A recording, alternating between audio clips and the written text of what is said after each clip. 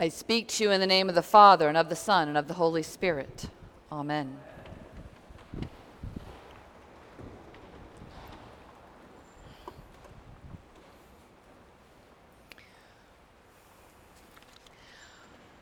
What do we know about Jacob? What do we know about this man who fell asleep alone in the desert, no pillow but a stone, dreaming of angels ascending and descending between heaven and earth?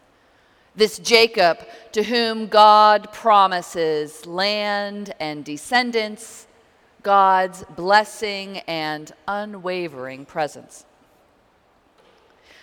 Most of us know this story, and we probably know the story of Jacob wrestling with an angel until he's struck on his hip socket so he limps forever and is renamed Israel, father of a nation.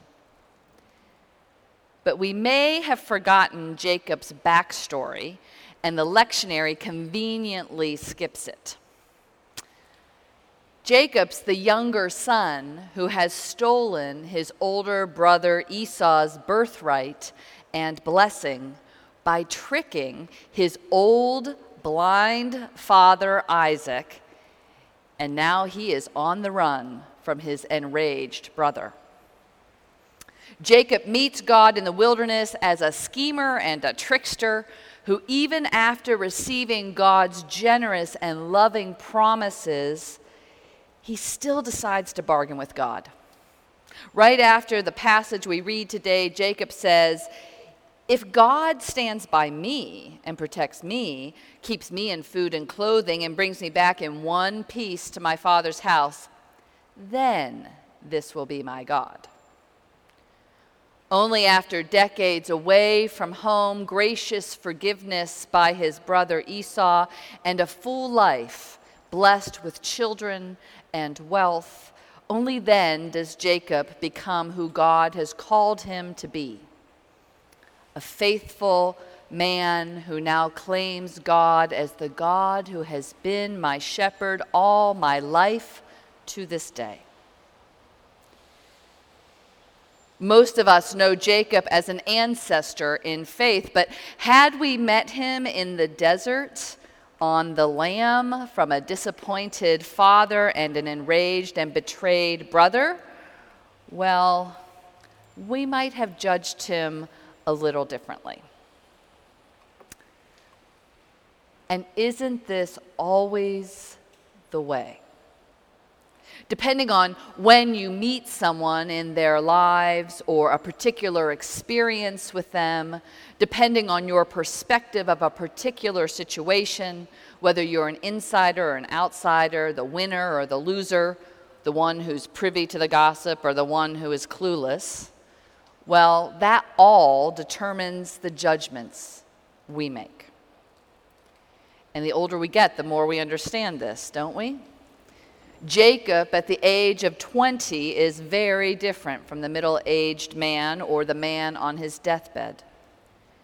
If we judge too soon, ourselves, others, situations, we'll probably get it wrong. For only God has searched us out and known us. Only God discerns our thoughts from afar. Only God is with us in this place, in every place, even when we don't know it.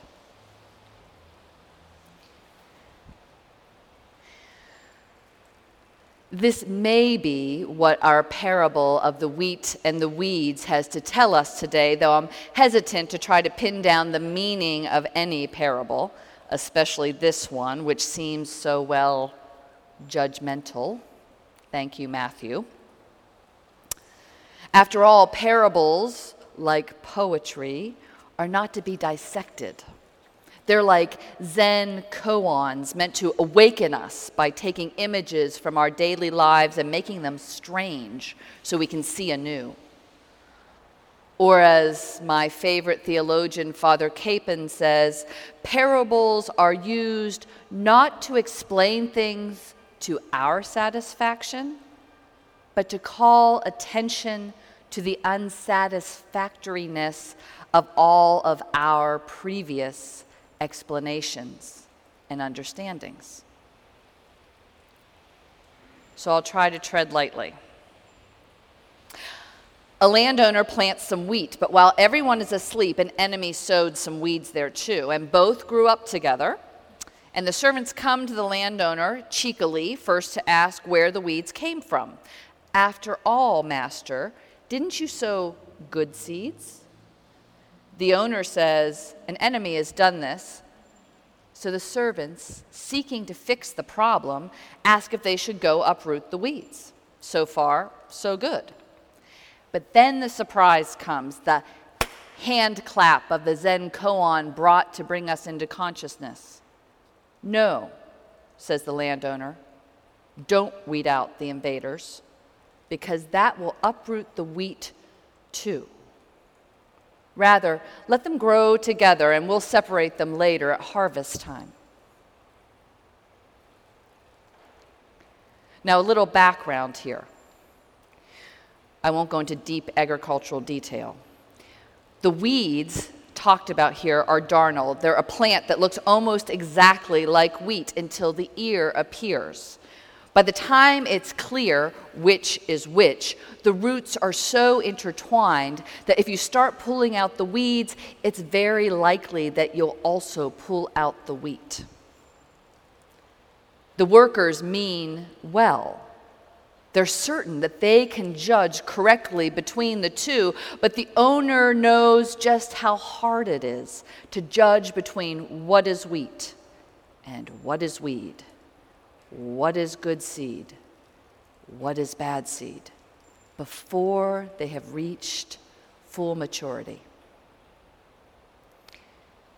Instead of focusing on the bad weeds, the owner seeks to protect the wheat, knowing that the crop will survive, even if it's a little crowded, even if it's a little harmed by the weeds. Both the good and the bad are allowed to grow and flourish. They'll be dealt with much later.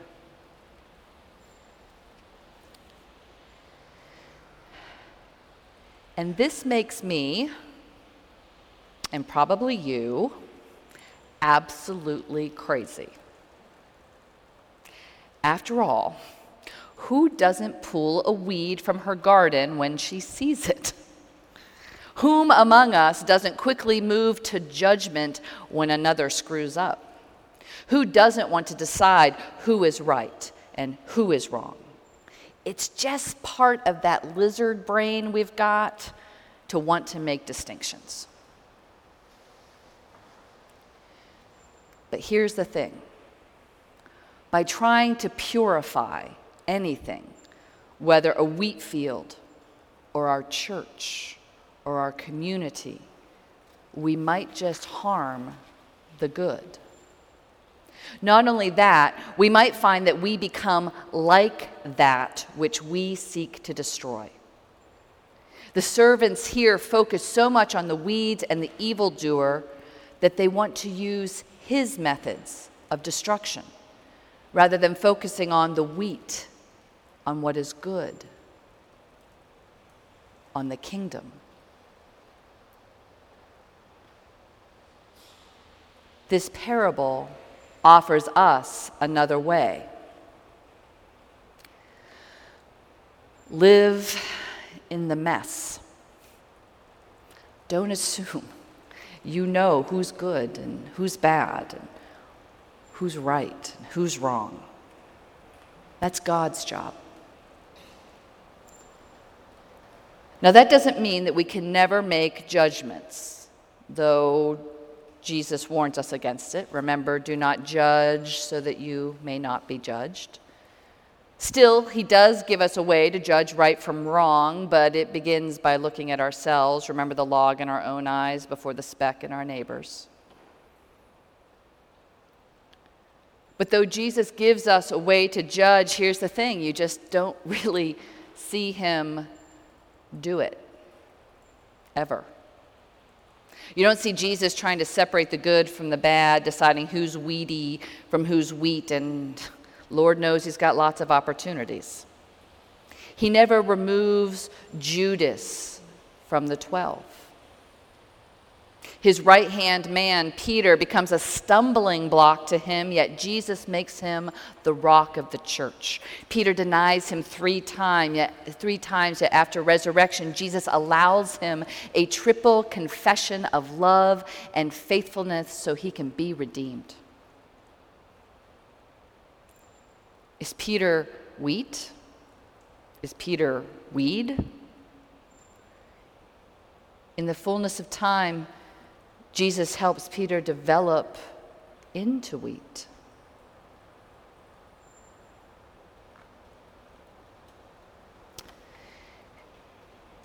It's tempting. It's so tempting to try to clean things up, to purify things, to get rid of those we are certain are weeds, those who've screwed up or sinned or disappointed. It's tempting to think that we know what's going to happen to others, or perhaps to think we know our own fates. Perhaps you're certain you're wheat or weed. But if the Bible teaches us anything, it's that God works in ways that are not our own.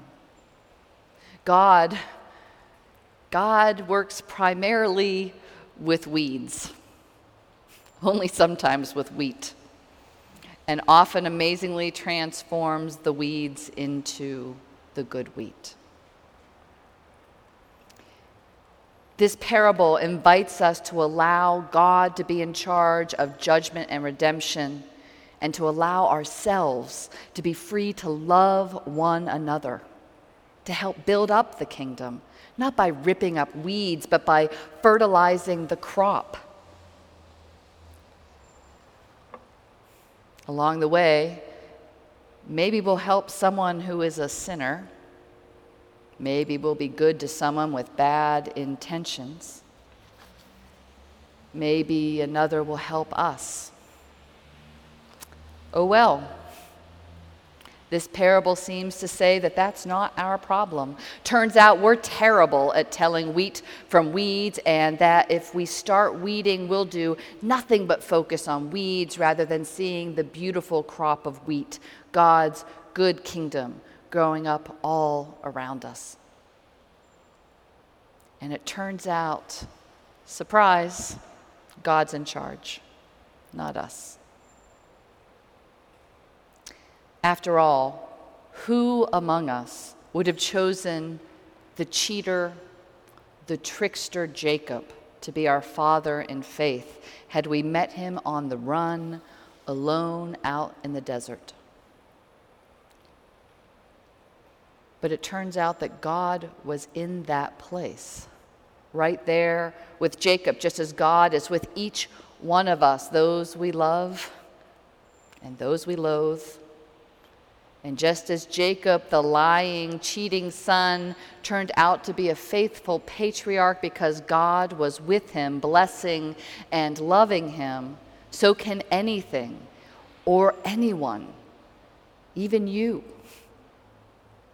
even me, so can anyone who looks like a weed surprise us by turning out to be wheat. In the name of the Father, the Son, and the Holy Spirit. Amen.